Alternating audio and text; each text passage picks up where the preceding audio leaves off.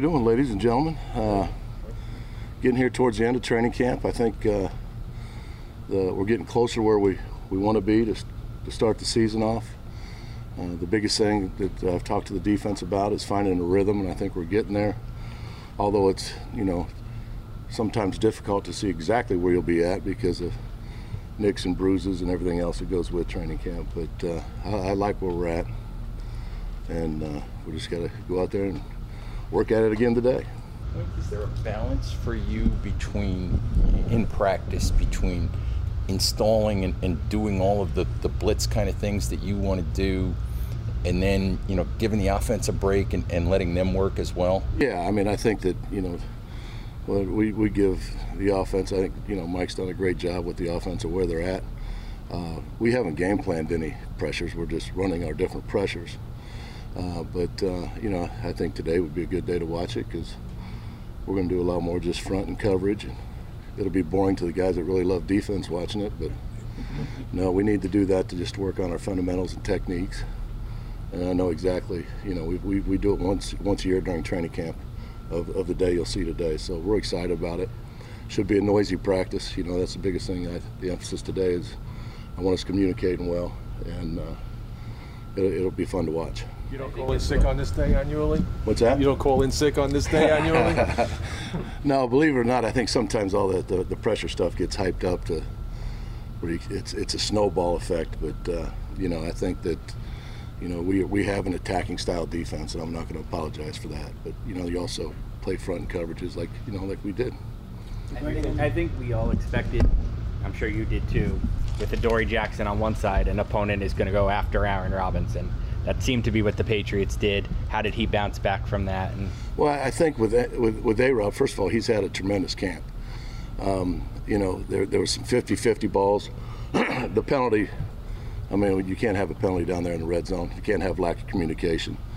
Because that's just kryptonite to your red zone defense or your 2-minute defense, any of those situations. But we preach and harp on that. But there were some 50-50 balls that we won, and there's some 50-50 balls we lost. We just, playing out there on the island, you just got to win more 50-50 balls. And, I think that, I don't think it was just Aaron Robinson. They might have just wanted to see if that receiver could win. You know what I mean? I don't think it was personally on A-Rob. Now, Rome's been working on with his techniques. He's had a great week of practice. Because if you go out there, especially out there when you're on the island, and you lose your technique and fundamentals, this league will find it. And that was a great, really, experience for him in that situation, being on the outside. Was that frustrating? I'm obviously going to ask him when I have an opportunity, but on the penalty, the taunting, was that just frustration? I mean, it's like I tell our players. Roger Goodell's never going to call and say, "Hey, Wink's mad about that call. Let's stop the game and let's really look at that." And no, it's you just got to play the next down. Just get the next call in, play the next down, because we don't make the rules, we just play by them. Right, but if he gets off on that play he made, I would imagine you like the technique of what he did. Oh yeah, play. The technique. If he gets off the field without that, maybe right. He's feeling a little better about what. No doubt.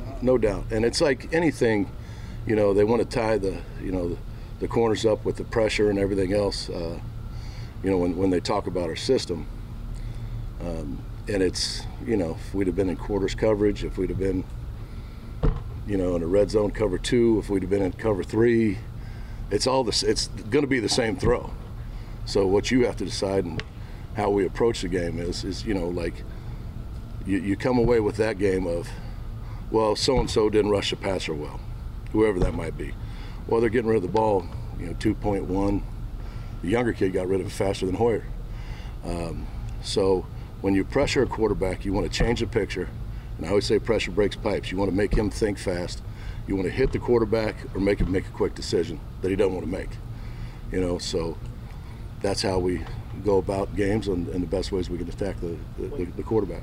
For an opposing defense with regard to Tyrod Taylor, what are some of the things that he brings to the table make things difficult with his elusiveness and whatnot? I'm assuming you've gone up against him? Gone up against him, and I was with him in Baltimore. Yeah. And he's obviously a very talented guy, and I really respect how he's gone about his business and being with his career. So he's a tough one. You can't just think it's not just going to stand back there like a statue. So you got to work plaster coverage when a quarterback gets out of the pocket, and you got to have some people ready to go try to chase him. What do you make of the suggestions after the last game that you blitzed a lot for a preseason game? We're on to Cincinnati. Is there an unwritten rule there, though? That you know of? If it's unwritten, I don't know. We're on to Cincinnati. Is there a way to defend the underthrown pass? Because the Patriots had a little success with that. The back shoulders are tough. I mean, you saw, if you were out here this past week, you saw that was a thing that Rome was really working with on the corners. Sometimes it's just a good throw and good catch, and you just say move on. Like the one on Haslott. I mean, that kid threw the ball for the receiver and came out the break. It surprised the receiver.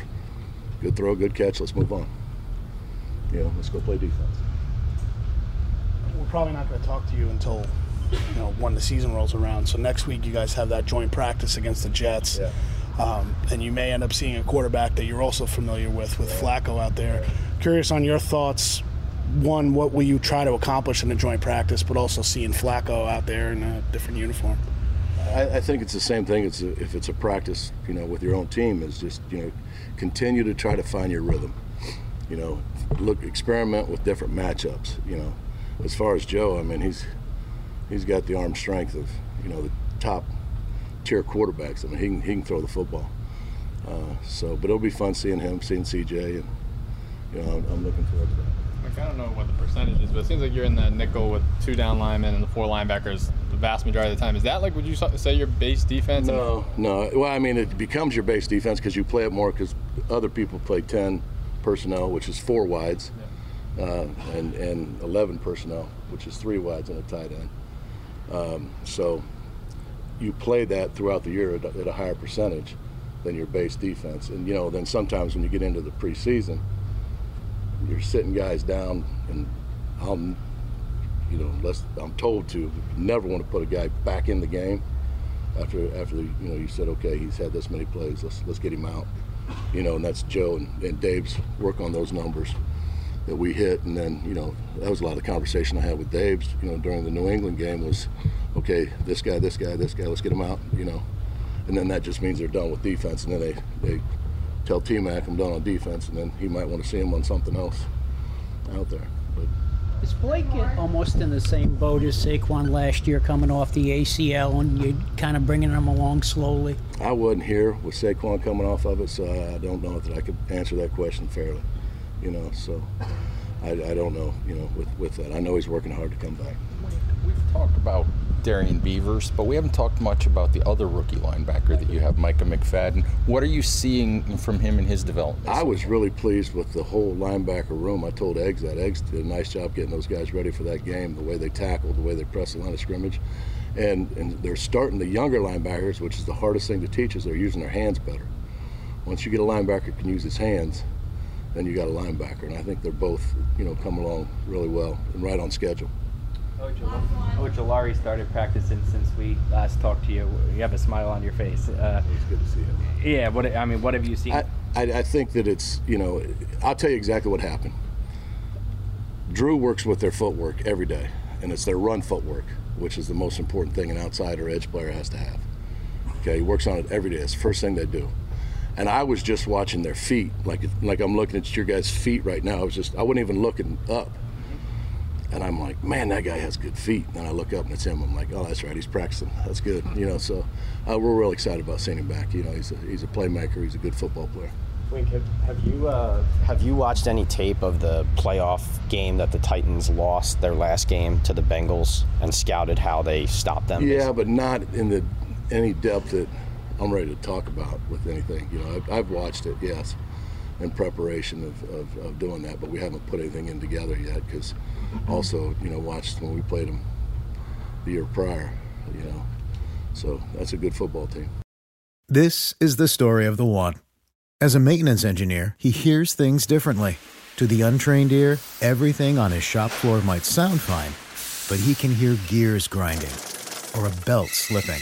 So he steps in to fix the problem at hand before it gets out of hand. And he knows Granger's got the right product he needs to get the job done, which is music to his ears. Call, click Grainger.com, or just stop by. Grainger, for the ones who get it done.